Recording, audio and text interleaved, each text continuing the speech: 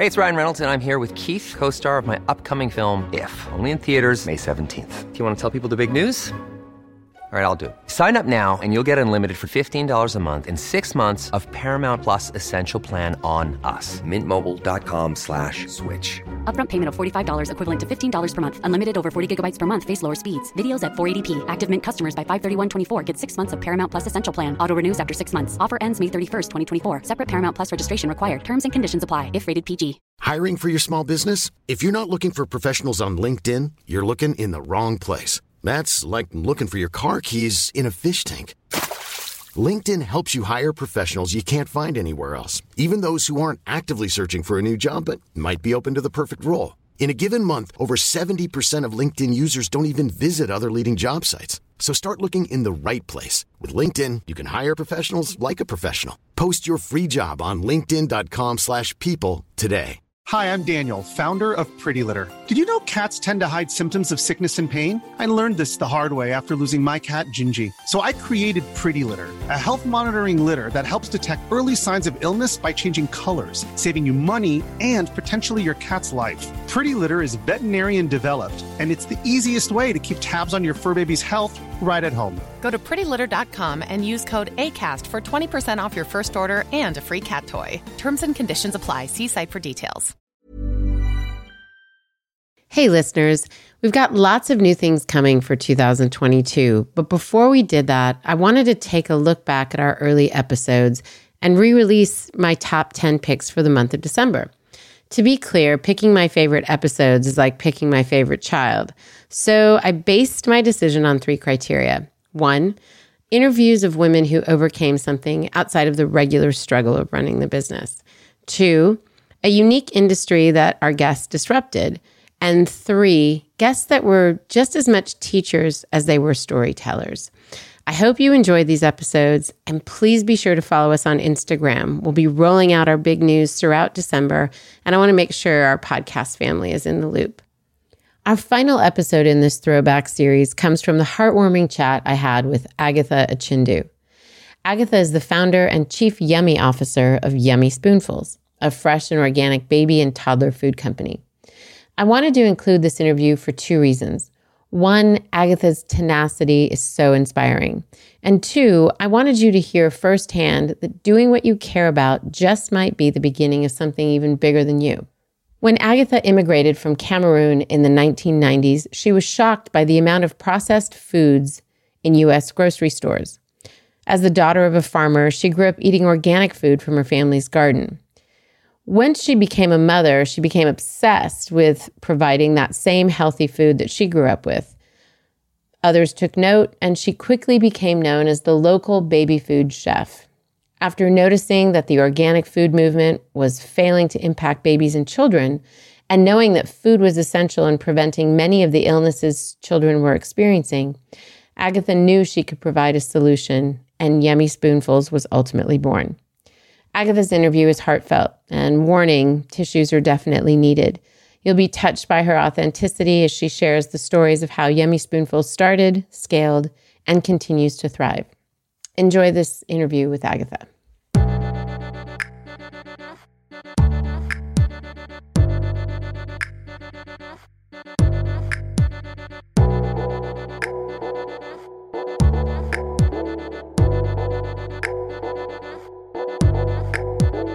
Hello, thanks for stopping by Liberty for Her, where we unpack one woman's entrepreneurial journey to help another woman launch her own.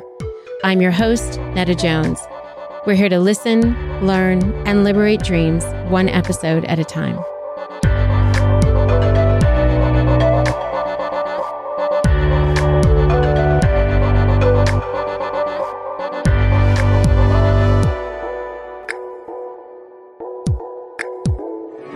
Well, hello, Liberty listeners. Welcome to another episode of Liberty Sessions.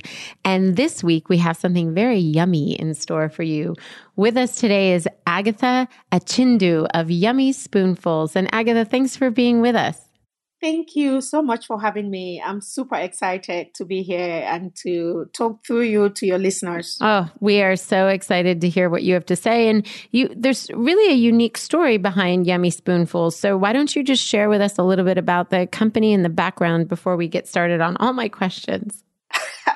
Thank you so much. Of course. Whenever somebody asks me about Yummy Spoonfuls, I come from a very unique angle to answer this question. I come from my why. Yes. Why I decided to risk everything to launch this company in 2006. So I moved to the United States in, I think, 1990. And please, no, but don't ask me how old I am. But that's when I moved here. And I, as a kid growing up, looking at all the glossy magazines and all these beautiful things, there was nothing that was more important than coming to the United States. When I got here... And Agatha, you came from Cameroon, right? Yes. Okay. I came from Cameroon, but I actually came from Canada. So I left Cameroon, went to college in Canada, and then left and came to the United States. Okay. But coming to America, it sounds like it's a movie to me. Like I'm talking about the Coming to America movie. But that was... I love that movie. I know. That was just... that dream in my head, like big cars, big buildings, big houses, everything was nicer in America until I got here. And then I realized food was in cans. I had never, the only thing in my mind that I can remember that I saw in cans as a kid growing up was sardines and tomato. That was it. Yeah. When I came here, I went to the grocery store. Hours and hours and hours and hours. And they had things in can, like fresh corn in can, peas. And when I would open it, it smelled so offensive. I couldn't bring myself to eat it. That was that journey for me in trying to change how we eat in America. But initially, it was more about me making food for my friends who are adults in college, helping them change recipes. You like fried chicken. I'm like, okay, let's make it. We can make it at home. You can even bake it if you don't want fried, but you don't need to buy the one that has 60 ingredients in it. And that was that journey. Then I got pregnant. With Jay-Z? Was that Jay-Z? Jay-Z is actually our youngest. Okay. I love that you named him Jay-Z. Yeah, go ahead. Now, his name, it's so funny. His name is actually Jared Zane. Much better.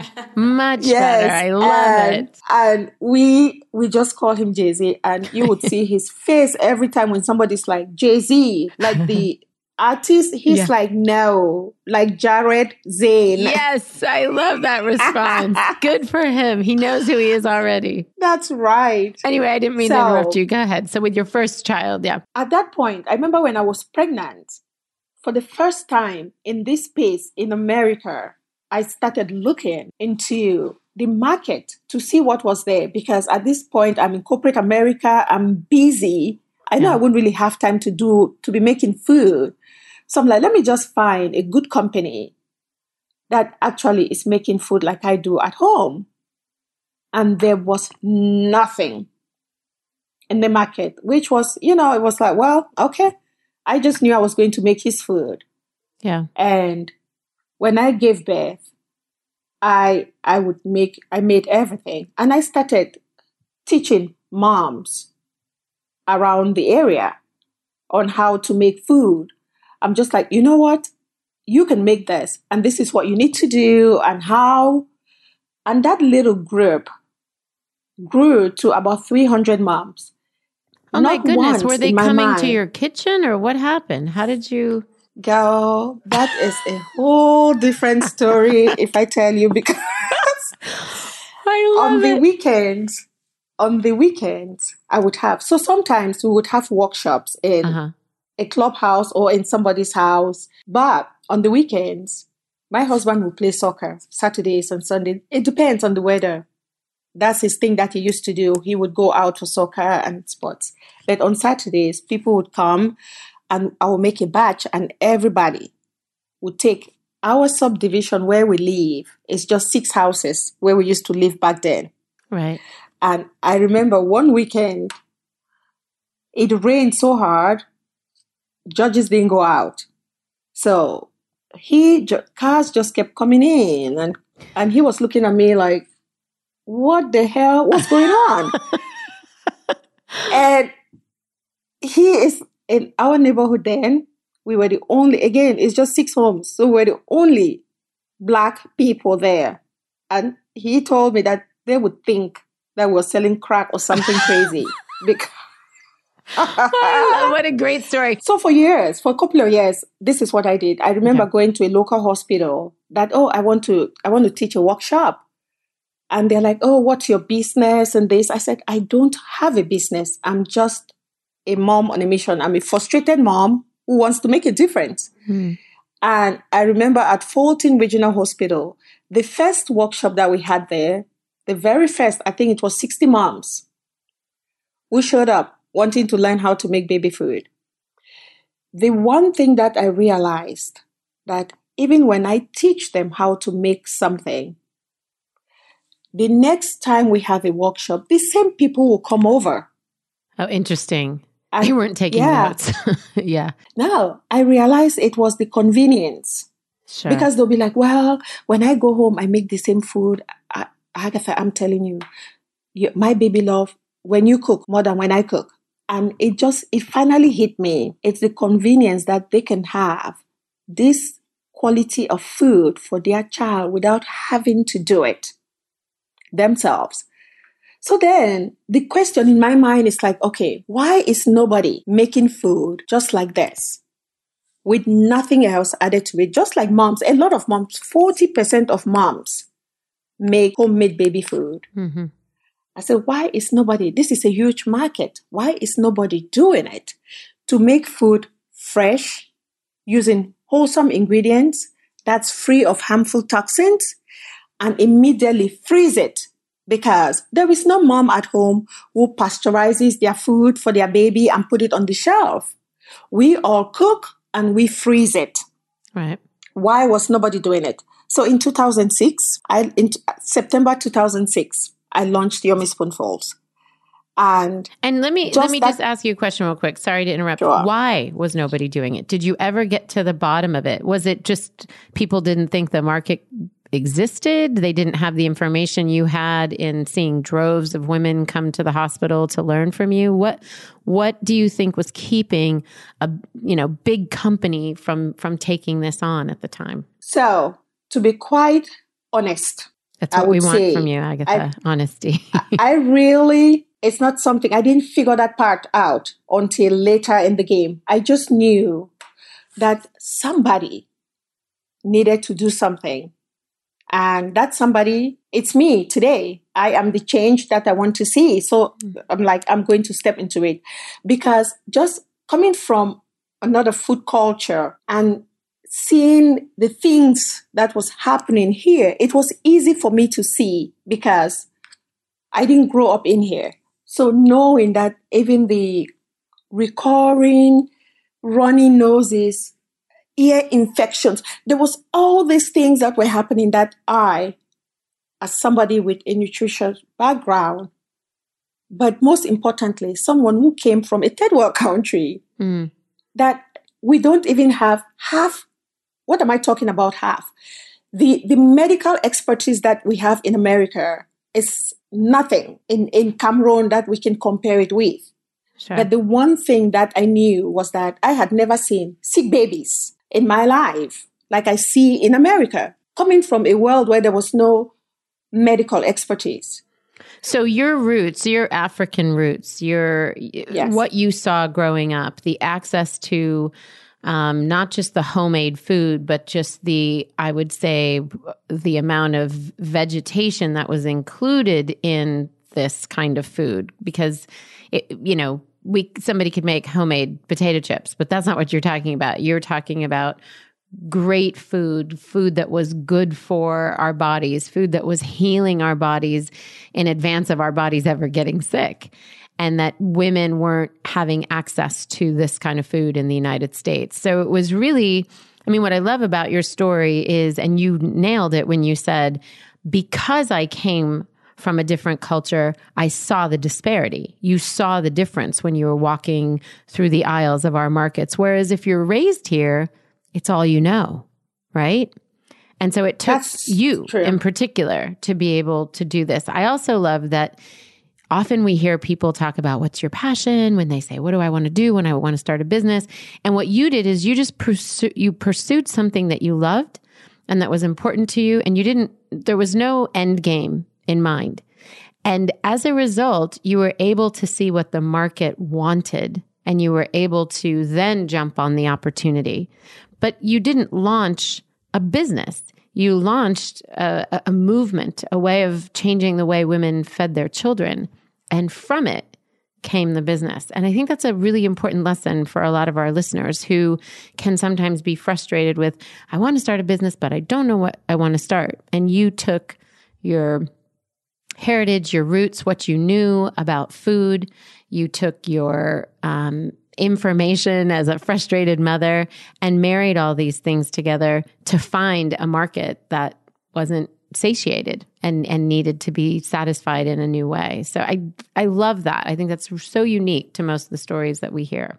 Thank you so much. And you know what's so funny? Yeah. You actually just nailed it, because I tell people all the time that I didn't find my business. My business found me. Yeah. All I wanted to do was make a difference, because I just knew that there is no child who doesn't want to feel great.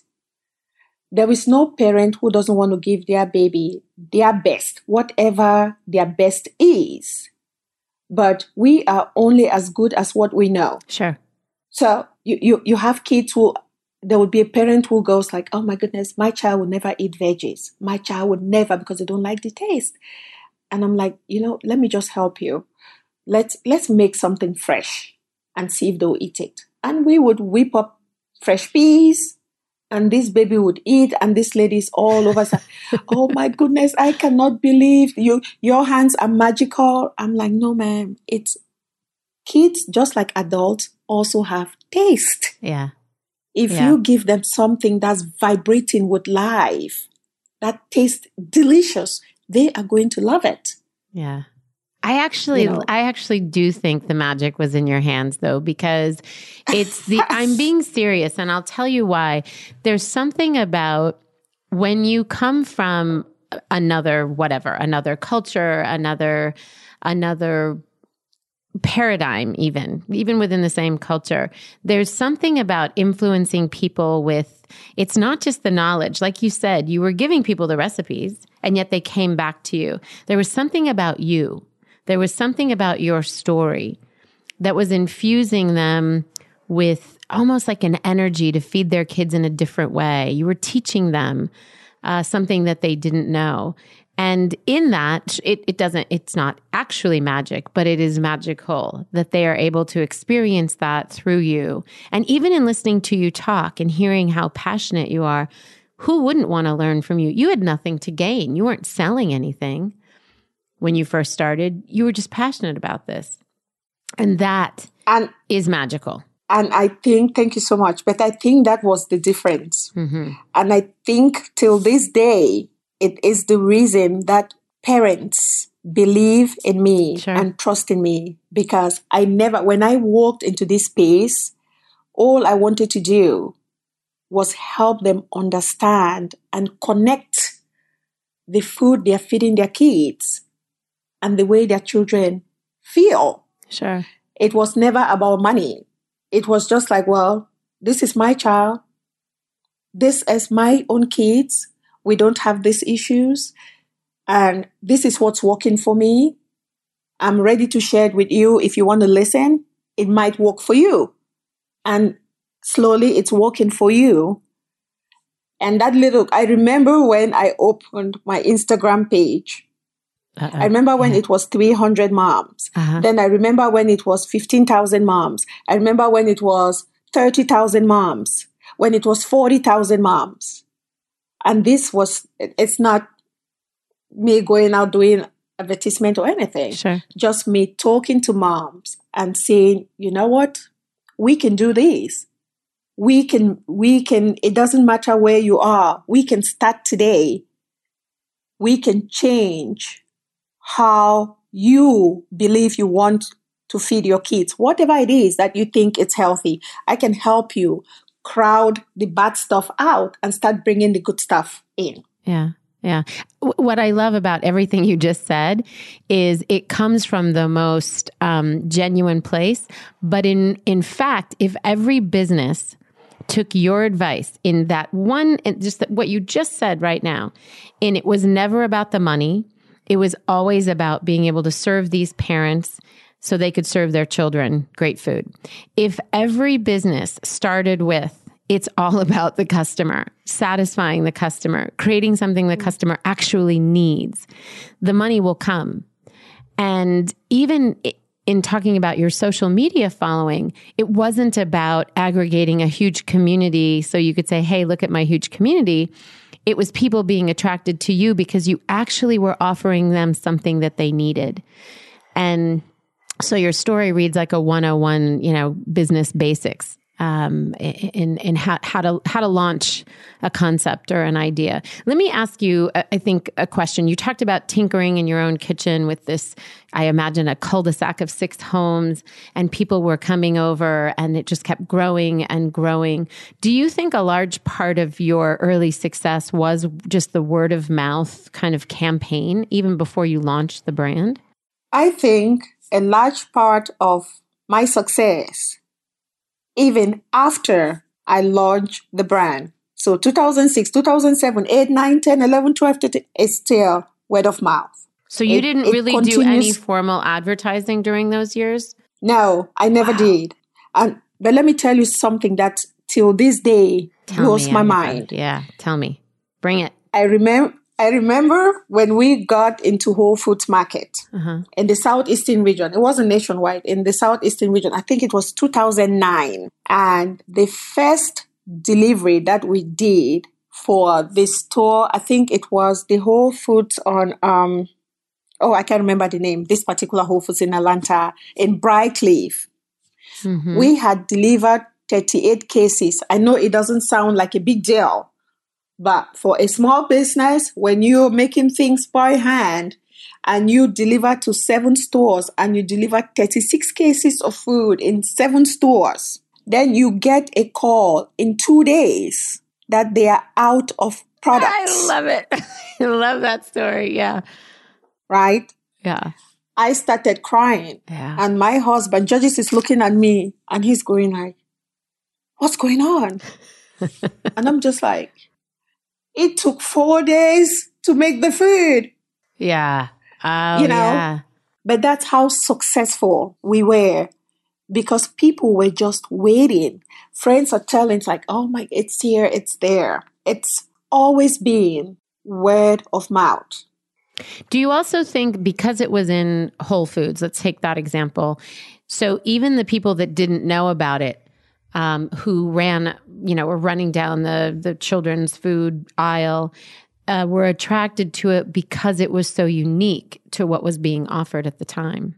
So remember that my product is frozen. So it's not on the baby aisle. Somebody has to go out of their way to go find it. Well, that's a great way to collect data. You know that they found you. That they had to go find you. Interesting. That's right. Okay. Yeah, you did say the frozen part earlier. I missed that. You're right. Okay.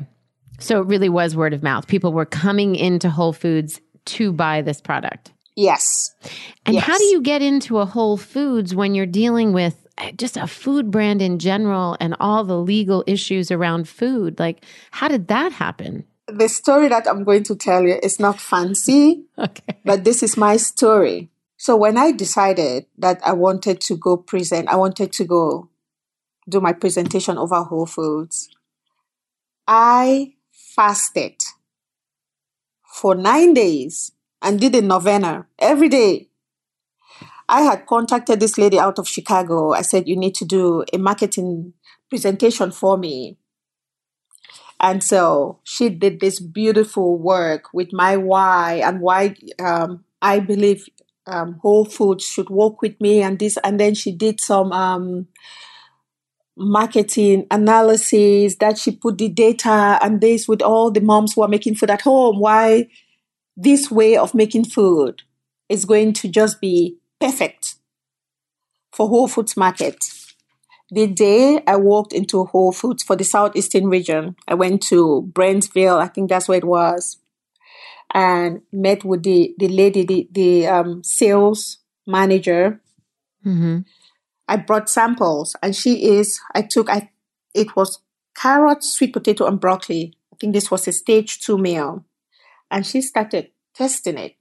I hadn't even taken my laptop out. So she tested it and she screamed. She's like, oh my Lord. Then there was somebody walking down in the hallway and that person popped their head in and went, oh, what is it? She's like, oh, come and try this. She took another sample spoon and he tested the thing. He's like, wow, is this Italian ice? Because it was cold, right? Ah. And she's like, no, it's baby food. He's like, oh my God, we need to bring this in. I didn't realize that was their VP of sales for Whole Foods for the Southeastern region. That's how we got into Whole Foods. I honestly didn't even do the presentation. I didn't pull my computer to even show the PowerPoint. You didn't have to. It was testing that product. Yeah. That was it.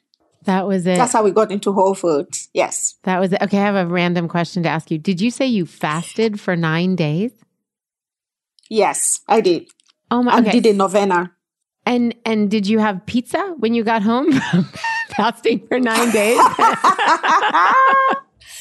I love that. I love that. I am a staunch Catholic, and I believe if somebody is ever wondering, like, is there a God? I am that thing that you can look at and like, she is just God's grace, because my whole life it's been one miracle after the other. So, and that was that day. So when I fast, I do eat, but I eat maybe once a day, depending on what it is that I'm asking God for. And this was a 9-day fast, and I did a novena for 9 days. And I walked in and they picked that product just from the product. I honestly didn't say anything. They tested the product, and she happened to be a mother. She's like, I have never smelled or tasted anything this fresh.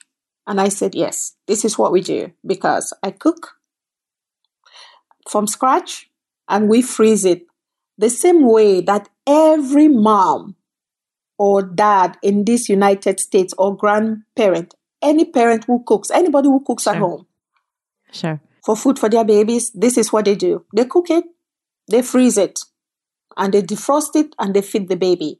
There is no citric acid. There is no ascorbic acid. There is no artificial color. It's just real food. I love the simplicity of the story. Do you know Laura Bars? I do. Okay. Yes, I do. Listen to her story, because your stories are so similar with the Whole Foods. Are you serious? Yeah, very limited ingredients.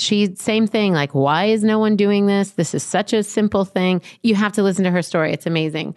You guys have to meet. We have to figure out how to get you guys to meet. Anyway, so what did you do before you launched this that you kind of understood something about business, or what was your career? You said you went from a corporate career to doing this. Give us that background. So I worked in IT. I was the director of quality assurance for a software company called Agilicis. Mm-hmm. There was no business background. The only connection to me is quality, because I was that person.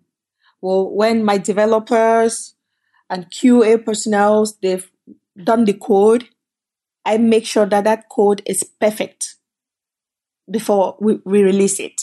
That's the quality side. And which today is the same thing. Quality is quality. I don't care if it's in manufacturing, it doesn't matter. But there was no connection. The only thing I knew is that as a kid growing up, from day one, from when I started walking around, I know fresh, wholesome food from the ground up. And when I moved to this country, I stayed true to that roots. Yeah. Not everybody does. Yeah. I have sisters. We're here from my parents, my direct siblings. Some of them are still into farm to table. Some of them are not. Sure. I just stayed on that path, and the more I got interested in nutrition, the more I dug deep into it, I realized that a lot of the issues that we're having is lifestyle. If we can change it, if we can just change some of these things, we can drastically change the way our kids feel, the way they look, just correct some, that was and still is what wakes me up every day. Like, if I can just convince this one mom without making them feel guilty, like, you know what, it's okay, but let's just tweak it right here. And you see how that works. Slowly, it dawns on them like, oh my goodness. It's almost like they can't believe that it can come from food, that those things can cure whatever ails their child, that those things are the source of something that can prevent a runny nose or whatever. It's like, it's unbelievable that it's that basic. I think we've become a culture of prescriptions. And so we think that, no, we must see a doctor, and that doctor must have the answer for whatever it is that ails us. And again, I think that you brought it back to basics. And I sort of am marveling at the timing for you, because now, if you would have started this business now, it sounds like it's a familiar story. A lot of people are really looking to food and understanding from a food culture and a kind of more holistic way of living and thinking. But you started before this trend. You were here long before this became sort of a thing. A thing, and just kind of, it's part of the zeitgeist now. It's like how it's a known entity or quantity, whereas I think you were there before. And so I wonder, how did that affect you in terms of your sales? Did you start to see sales increase, not just from being around and, more word of mouth and having stores like Whole Foods carry you, but did you start to see it because the trend was escalating and moving in that direction? Did you see jumps in sales because of that? No, I don't think so. Not then. Now, I think. But I want to say it might be like 2011, 12, 13. The jump wasn't that much, because as crazy as this would sound, it's almost like there is a separation, even for the parents who have the best of intentions.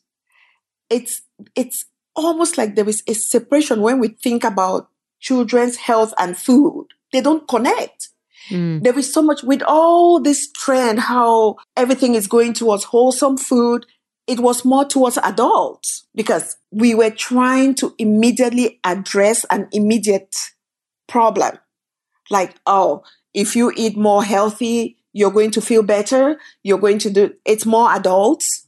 Yeah. But for children, parents weren't quickly connecting it. Sure. And I think a lot of the trend was for adults was around weight, and we don't have those concerns with children. So it's shifted to be more, again, about living kind of a holistic, whether it's farm to table because we're caring for the farmers, or we're caring for the process, or we're making sure that there's fairness along that cycle, or if it's, what it is we're putting in our body and what it is and the way we want to now take care of ourselves and our families.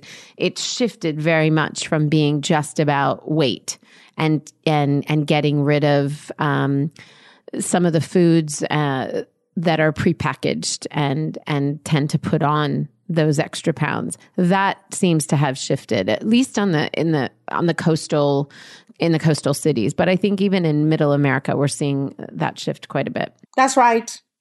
Yeah. It's shifting. And go ahead. Sorry. Go ahead. No, because I wanted to jump on to all these years of running this business alone. At some point, you decide in 2014, hey, I think I'll bring on a partner.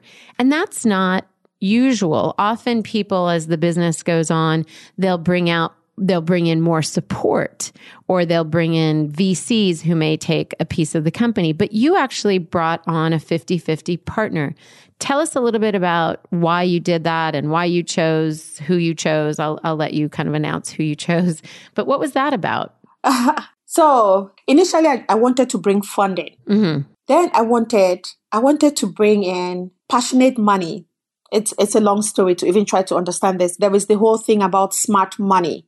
Sure. I didn't want smart money. I wanted passionate money. I wanted somebody who believes in the mission of this company, that every child, regardless of access to money or whether they are from a rich family or poor family, every child deserves to eat this type of food. That was my number one priority. So I wanted to bring in the type of money that will support that in the long run, because from experience, I've seen wonderful companies that when they bring in money, their core principle, their core mission changes. Sure. Because they are trying to meet the needs of the investors and all that. So I was very particular about that. And for years, we started looking. I had a handful of really prominent, whether it was celebrity, whether it was business owners who came and wanted to invest in this company. And we would sit and we'll talk. And I look at my husband, I'm like, this is not it. That's not the one. Interesting. No. You just knew, you could tell in your gut that this wasn't right. Yes, it really wasn't. And it was important to me because, again, I just knew I didn't want this to be down the road. It's like, well, we're going to make millions and millions if we just pasteurized it and sterilized. This wasn't what Yummy Spoonfuls was all about. Sure. So in 2000, I think 2012, I can't remember, 2012, I had gone to a women's event and I was sampling food. This lady came in, Sarah Chapin, she tasted the product. She's like, oh my Lord, this is the best thing I've ever tasted. That, well, I don't have any kids, but I have some grandkids. I would let them try it and see. And so she was asking me, what's the hold up? Why are you not in like the Costco? And I said, I can only manage at this point the Whole Foods and Amazon and Din and DeLuca. We just couldn't, the little rented facility that we were using, we just couldn't grow. We couldn't make as much food as we were growing. So we had to just figure out how to slow down. And how many employees did you have at that point? At that time, it was a total of 6 of us. Oh, my word. Yes. And you were in Din and DeLuca, Whole Foods, and what? Amazon? And Amazon, yes. And we were walking our head off. That's the nice way to put it. Yeah. Because every so often, a celebrity would talk about the product and, but anyway. Yeah. A big spike. Okay, so tell us about, how did you get to this partner? So this lady, Sarah, went somewhere and somehow I got an email from Camilla and she's like, oh, I got your information from Sarah with Hail Mary and I would love to partner with you. And quite honestly, I didn't know who she was. So then I called Sarah, asking her, I'm like, well, I got an email from I got an email because, you get these emails all the time. Sure. From all the way from African countries, like, oh, we want to partner. And, so I looked. But because this person had mentioned, Sarah had mentioned Hail Mary, a company I knew. So I just knew this wasn't somebody random. And I'm like, well, Camila Alves just sent an email to me. It might be 12 days, a few days later. And she's like, oh, are you sitting down? I'm like, yeah, what's up? She's like, oh, that's Matthew McConaughey's wife. Yeah. I'm like, oh, okay, let me go respond to her. So I went back and I responded, But when we met, when we sat down, I flew to California and we sat down and we were talking. And she's talking about how she grew up. I honestly, she was literally telling my story. Wow. Just happening from how she grew up. And I looked at her, I'm like, this is the weirdest thing. I'm just like, your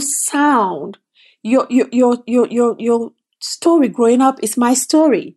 Running around barefooted, eating mangoes from the tree, harvesting this from the backyard, not being exposed to processed food. This is how we grow up. So we just looked at each other and we shook hands. That was it. Wow. That was how she became my business partner. That's a great story. And I love that you were slow to search the right partner, to find the right partner. I heard something recently and it said, what's one ship that never sets sail? A partnership. And I think it's because people don't take the time to really find not just somebody they love and want to work with. That happens usually a lot. It starts with friendships or family or whatever. But to find people that can really be of one mind, share core values, but bring different things to the table. And those tend to be the partnerships that last the test of time and that can offer the business what the business actually needs. So I love that you were slow to find the right person and that you were really clear and intentional that it wasn't smart money that you were looking for. It was passionate money. And I think that's probably what made the difference for you. I have to ask you, if you could go back and do everything over again, start from the beginning, what's one thing you would do exactly the same and one thing you might do differently? I don't know what. Let me think. It's probably a good answer, right? If you don't know. Yeah, what I might do differently. I don't know if there was anything that I would do differently. The one thing though, that today, it's not that I would do differently. Yeah. That I would do is to look for money when I had money. And I think the reason why a lot of small business owners end up with the wrong type of money when they bring in funding or when they bring in a partner is because we get to a point where we get really desperate. We are strapped for cash. When you get to that point, you just figure, you know what, my values, what are values? I just need a little bit of money so I don't lose this whole thing. Sure. I think for me, actually, if I honestly want to say the one thing that I would do differently, when I left corporate America, I had almost, I want to say it might be almost $500,000 in a 401k. I had some cash here and there. I had credit cards with high limit from American Express and Discover, like all these things. That was the time for me to take a loan, even if I didn't need the money, because I was credit worthy. That I have to just tell you, you're like, this is a miracle what you're saying. I have never, ever heard anybody say even something close to that. Not only in these podcasts, but in my 17 years of working with entrepreneurs and going to conferences and hosting conferences and doing workshops, nobody has ever said, go seek out money, go find money when you have money, because then you won't be the desperate guy looking for a date and taking whatever you have to take, whatever comes in front of you, because you're at the end of your rope. Go out and get money when you've got money. I love that. We're going to milk that for all it's worth, Agatha. You just gave us a gem. Yeah, this is one thing. If there is a gift that I can give any and every entrepreneur. Yeah, you just did. That would be it. I had this conversation with, I did an article. I think this was for Washington Post. And even now you're just showing off. No, I swear. No. I'm teasing you. I want to tell you how important this is. Share. Because this is something I live. So I used all our money, used up that 401k. Our kids, 5 to 9, got into it. Our savings and this. By the time I realized that, oh, you know what? We've burned all our money, our home. We've taken equity of the home so we can put it in the business. By this time, when I went to the bank, I had nothing to show. Yeah. You couldn't get money. Yeah.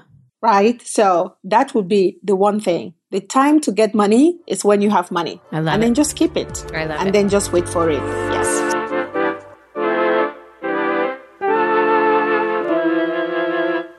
So we're trying something new around here. We're going to start acting like a real media company and partner with brands we love, brands we actually want to share with you. We're doing this for a couple reasons. One, in order to keep bringing these stories to you, we need to pay the team that pulls it all together each week. And two, these collaborations actually provide another way for us to shout out and share female-founded ventures, as well as resources we think you'll love. Our first partner is someone that's near and dear to us. She's even been interviewed on the podcast. You can check out episode 98 for her startup story and her advice on scaling your business. This is none other than Marin Costello.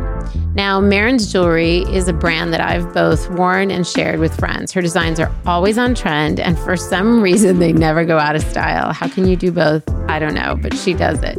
Everything's made in the US. It's hypoallergenic and water resistant, so you can wear it all the time.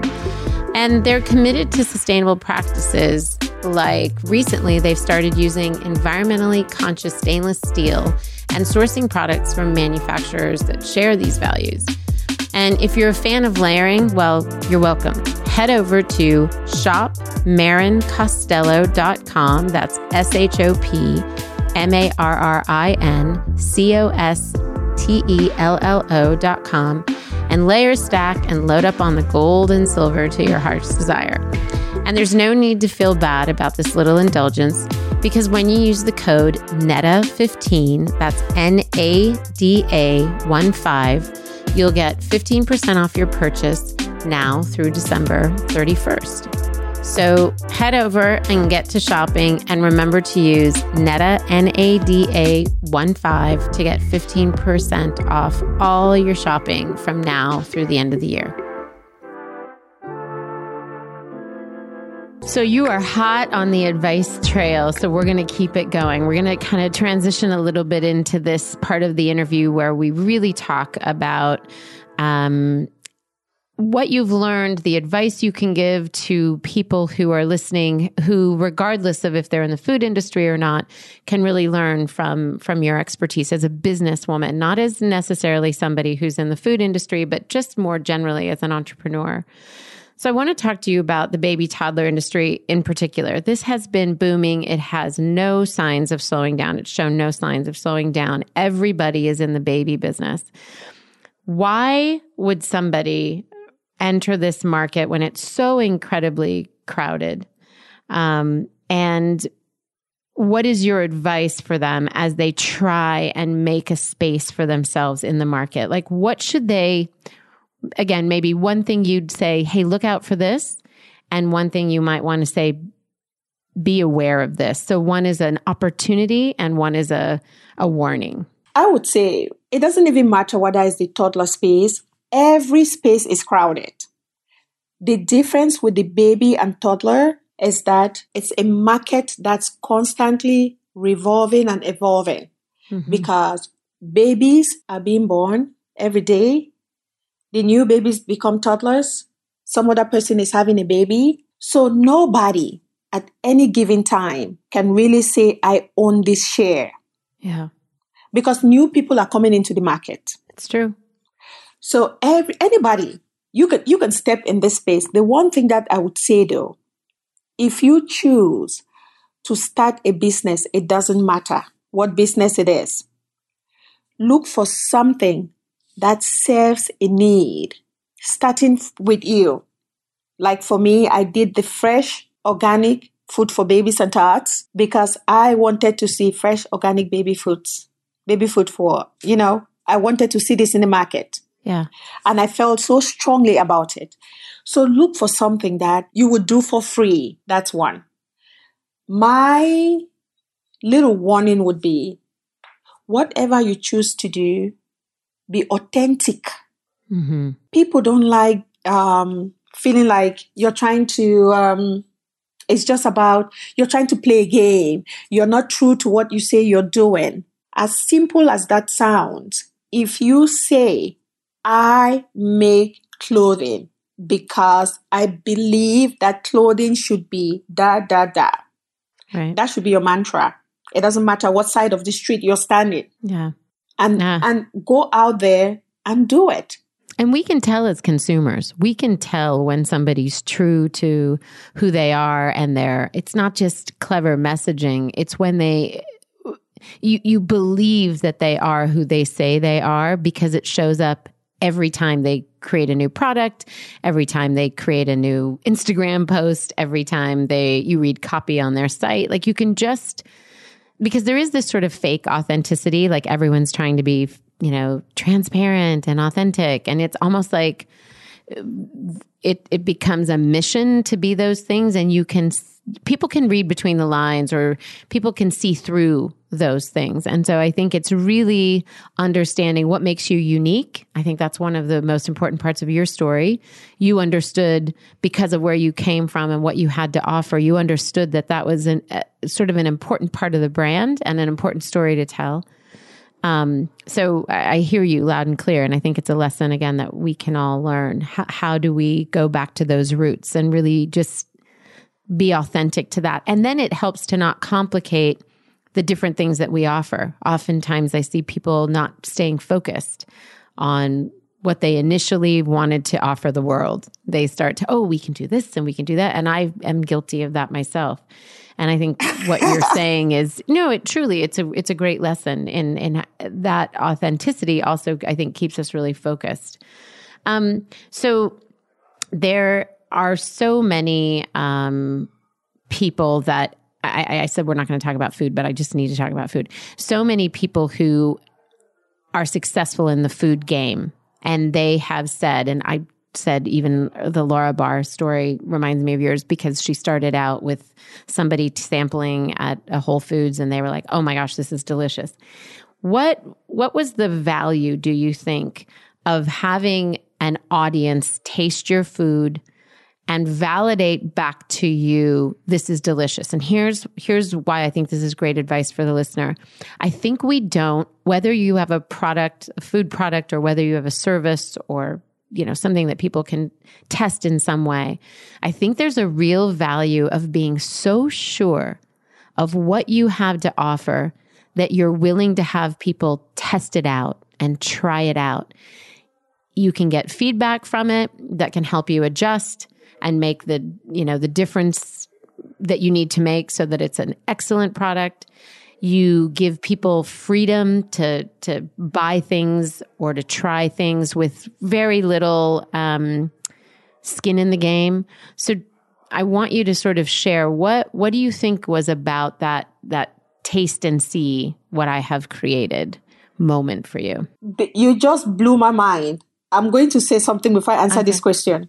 So this was my marketing. Remember, as a startup, I had no budget for marketing. Sure. But the one thing that I would tell people all the time, whether it was Whole Foods or in a farmer's market, I'm like, I want you to try this product before you buy it. Mm-hmm. That's how confident I was. I don't want you to take it home before you try it. This is the sample. And every time I get somebody to try it, they buy a couple of cases. It was that good. To answer your question, whether it's food or a service, I just spoke at, and I'm not saying this because I'm trying to blow my horn. I'm serious that I had this conversation not too long ago at Hope Global Forum when we were talking to small business owners. Uh-huh. So we are all passionate about what we do, especially if it's like food. If you are doing something, if you make the food, take it to the farmer's market and have people buy it. Don't do it around friends, because your friends will always want to be nice. It might be they taste something, they don't think it's really good, and they're like, oh, take it to the farmer's market. Even you say, you know what, I'll sell this just for $1. So because when people pay for things, they would give you their most honest feedback, because in their mind, it's like, well, I paid for this. I'll tell you what I think. Yeah, I've earned the right to be heard. So it's always so important to sample whatever it is that you're doing, because then people who are not so tied to it can talk to you in a way about this thing from an angle that you never even looked at. You're like, oh, because we all think what we do is so fabulous because we feel so strongly It's true. about it. Yeah, it's true. I almost feel like you have to put on your hat that is, I'm not the founder, owner, whatever your role is. You have to put on the hat that's like, I've just been hired here to take notes from you. So just tell me the information you have and I'll take it back to the owner. It's like you have to put on a completely different hat so that you can really receive that information in a way that is like, do you want to know something? Yeah. You want to know my gosh. something so crazy? Tell me what you did. I think, go for it. Oh my goodness. So for the first, until I got on CNN, I think it was 2011, when people really started knowing who was behind the brand. Yeah. I never said not once that I was the owner or the founder. Never. I love like people it. walk up to me. It's like, oh, are you the salesperson? I'm like, yeah. Sure. I'm whatever they wanted me to be. Did you do that on purpose, Agatha, or did you it just never really dawned on you to introduce yourself as the founder? No. Was it out of humility or were you being intentional? No, I was actually, and which is sad, but it is our reality. And in the beginning, I used to be so emotional about it, but then I stopped because I was just Black, right? I remember contacting Baby Saras. And they're like, oh my goodness, we want you to come do a class and testing and this, that. And I called a friend of mine, Isolde. She is British. She came and she was the face. And I was just, I was in the back making sure, talking about the food. Yes. And I did that for years. That breaks my heart. Why did you think you needed to do that? Because it's how, America is changing today. Sure. But that's how it just was because people couldn't, for so long, even for people that I have personally helped, they couldn't just believe that somebody like me could come up with an idea like this and be making this kind of money in America. It's just the truth. Like people, it's the reality. It's changing, not as fast as I want, because there are people today who, they will meet me somewhere with, I'm doing the yummy thing. The first question that they would ask is, oh, are you the salesperson? I can't tell you how many times that somebody has really met me, wouldn't know me, and say, oh, are you the founder? They don't ask that. Yeah. It's just, it is what it is. Yeah. But it served me really well because I would have people tell me, give me their most honest feedback, thinking I'm a salesperson, like, oh, this is the best thing I've ever tried. You should tell them, And I'm like, oh, thank you.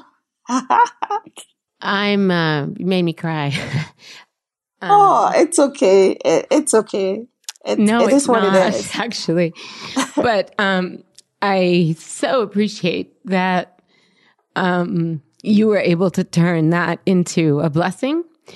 And you are going to make me cry. And that now it's our job to make sure that everybody knows that Agatha started this company and that you need to be an example for women in general, for Black women, for women coming to this country from another country. They need to hear your story. So, woo! Sorry, guys. Yeah. This is what happens at Liberty. So, I think for me, the part that was painful is that knowing that I'm doing something so good, but I still had to hide because I was Black. That to me was what was painful because I was changing thousands and thousands and thousands of lives. Thousands of lives. But anyway. You're awesome. Okay. So we're going to pull it together. We're going to come in for the win here. Oh gosh, where am I? Okay. When people, well, let's go back to, so I think some things that our audience isn't going to know. So as the founder of Yummy Spoonfuls, you're also an educator, a writer, a speaker. You've talked about being on CNN and writing a piece for Washington Post, and you're a media personality. I think a lot of people will enter into a space as a business person, and then they realize they've gained this expertise. Other people want to hear what they have to say. They are really a teacher, and they become a conduit to to so many people as to how do I do this? How do you recommend our listeners parlay this expertise into additional opportunities and even revenue streams? I assume that some of these things you're getting paid for as a writer, speaker, educator. Any advice on that front? I mean, for a business owner, that the one thing that any business owner has just by default of their experience is the ability to talk to others and help. If you can, and you should get paid for it. Yeah. However, though, you don't get paid in the beginning. I mean, I have been speaking for years. Last year, I went to Holland to speak to the graduate student at an international university in Amsterdam. So, but it doesn't just start like from day one. When you start speaking, you have to be realistic. You're gaining experience in that forum as well. So they might not pay you, or it might be you just coming in free into the event to speak. Yeah. I think the entire 2016, nobody paid me a penny. Yeah. To speak. But it becomes training for what you did in 2017, what you're doing for 2018. It opens you up to a bigger audience. Yeah. You become not just somebody who has an expertise in the food industry, but somebody who has an expertise as a female, as a female entrepreneur. Rather. That is right. Yeah. That is right. And I don't think we've ever heard anybody say, oh, my first speaking gig, I got paid. We hear very consistently, yes, it's a good idea. Yes, try and create these opportunities for yourself to be an expert and to get paid for that expertise, but know that it's going to come with a cost of having to do some things for free. And also you sort of get you need those training wheels. Okay, what am I like in front of a small audience? What am I like in front of a medium-sized audience? What about a big audience? How am I on a panel? I mean, you need those different experiences before you really understand, I think, your sweet spot. When women, as so many women and men will be after listening to this podcast, but when people are inspired by your story and they say to you, Agatha, I want to start a business. I want to start a business that's, XYZ. What's the first piece of advice you give them? My first piece of advice is look for something that you're passionate about. That's my first, my middle, my last, because I think so many people are coming into business for different reasons. Or I don't like my day job, or I think I want more independence. I want this. A lot of the things that we think we want is not what business provides. Starting a business is a heck of a job. And that's me just being very nice. It's hard work. The difference is if you really love it, it doesn't look like anything else. It doesn't look like work. Yeah. Even though you're putting in 18 hours, sometimes 20 hours, I did it.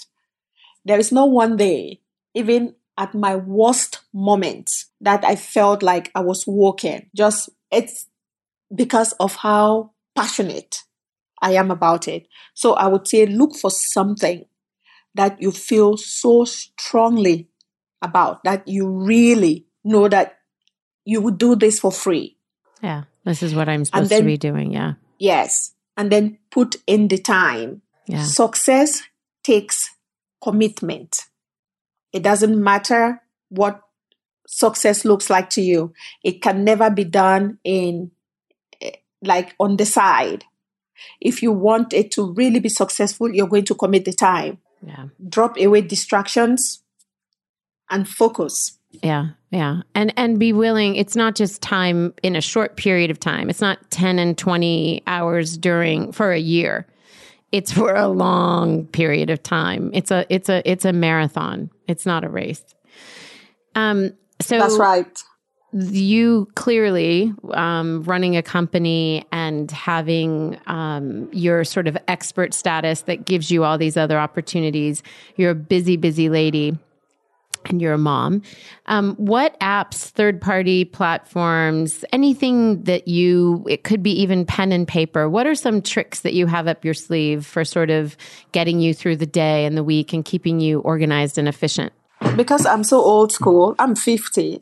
I'm 52, Agatha. I mean, 50 as well, not 52. We have to. Listen, I know. the next time I'm in LA, you're coming. I already have plans for you. Yeah. Yes. We are hanging.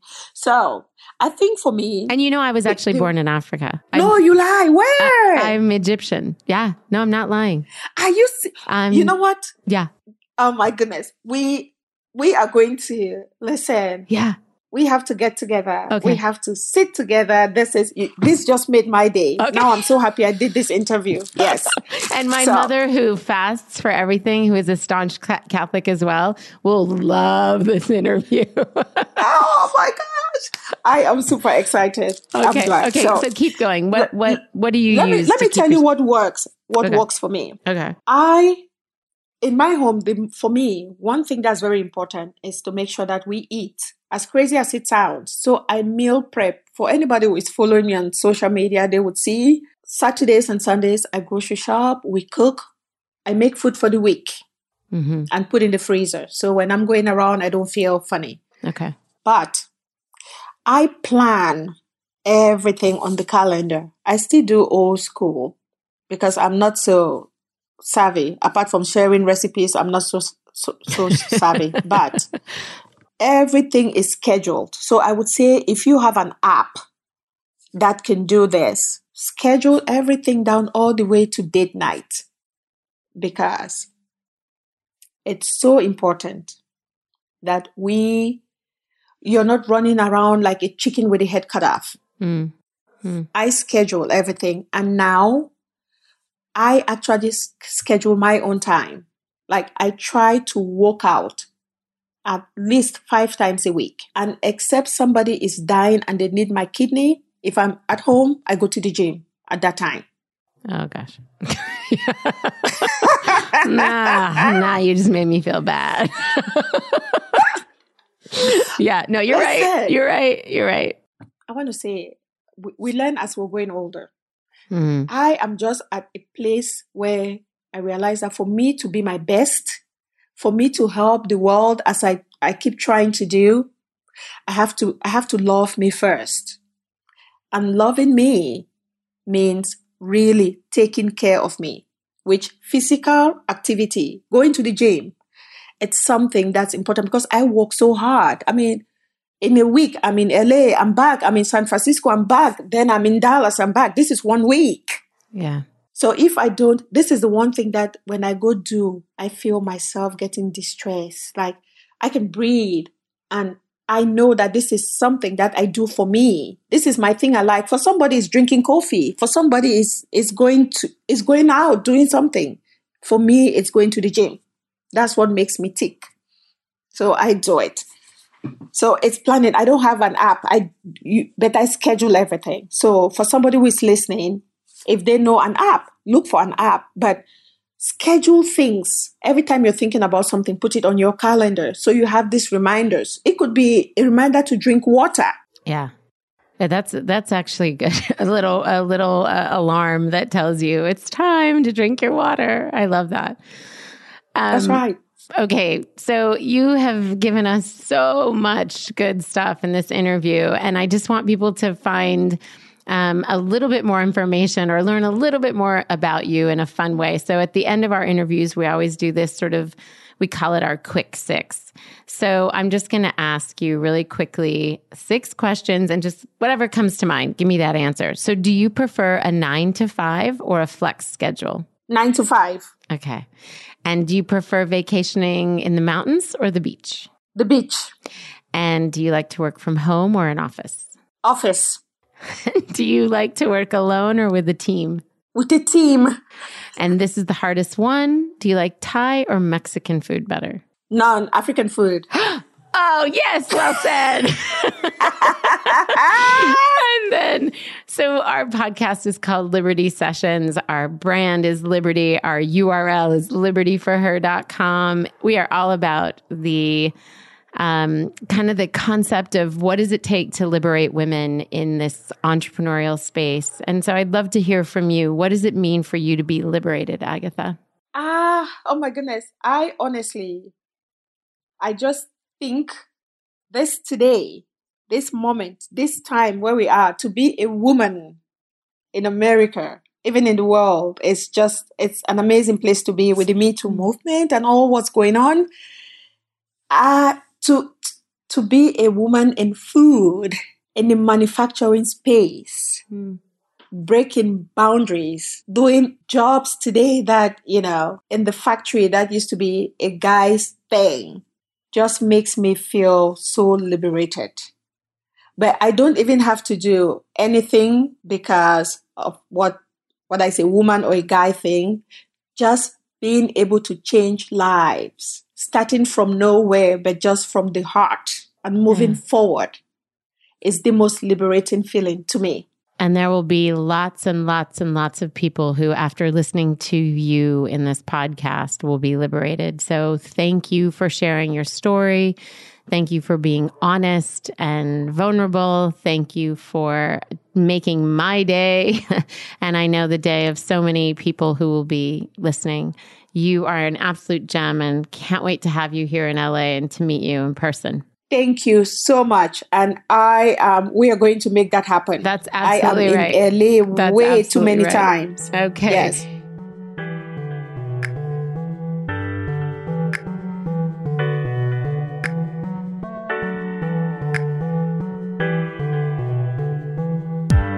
Liberty for Her is broadcast on all platforms: Apple Podcast, Spotify, Stitcher, Google Podcast, and more. If you like what you've heard, please subscribe, rate, and review Liberty for Her on Apple Podcast. It helps us to know if these episodes are inspiring and equipping your ventures. Liberty for Her is produced by Netta Jones and Elizabeth Joy Wyndham, and music by Jordan Flower.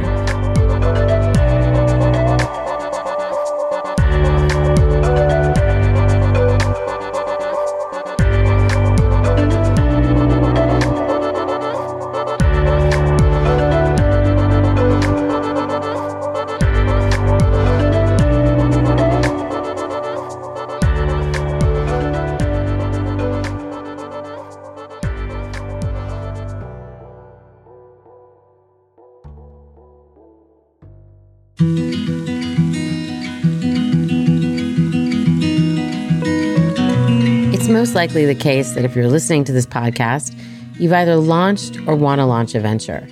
And whether you're in growth mode or just getting started, it can be a lonely endeavor. Trust us, we know. Which is exactly why we connected with Entreprenista. We wanted our community of podcast listeners to have access to the tools, the resources, and other female founders to connect with. So there's no reason to do this thing alone. In fact, we dare you not to. A few of the perks from Entreprenista include building your reputation. You'll get featured on their website, growing your business through office hours with their founders, Stephanie and Courtney, introductions to other investors, exclusive discounts, connecting with the right people in the community, people who can really advance the work that you're doing and people that you can help along the way. Get invited to all sorts of conferences, events, and you can write this whole thing off as a business expense. That's the best part. Well, that's one of the best parts.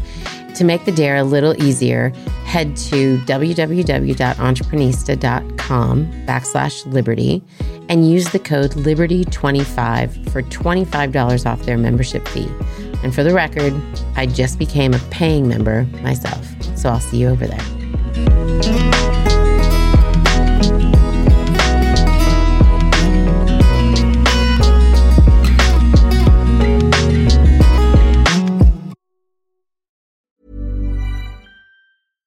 Hi, I'm Daniel, founder of Pretty Litter. Cats and cat owners deserve better than any old-fashioned litter. That's why I teamed up with scientists and veterinarians to create Pretty Litter. Its innovative crystal formula has superior odor control and weighs up to 80% less than clay litter. Pretty Litter even monitors health by changing colors to help detect early signs of potential illness. It's the world's smartest kitty litter.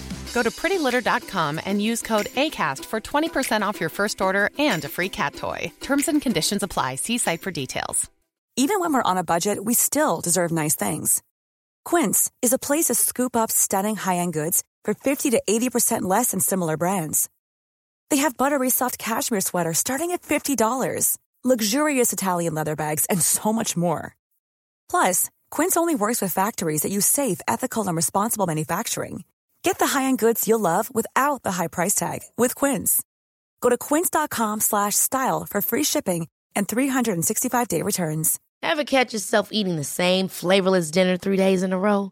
Dreaming of something better? Well, HelloFresh is your guilt-free dream come true, baby. It's me, Keke Palmer. Let's wake up those taste buds with hot, juicy pecan-crusted chicken or garlic butter shrimp scampi. Hello Fresh. Stop dreaming of all the delicious possibilities and dig in at HelloFresh.com. Let's get this dinner party started.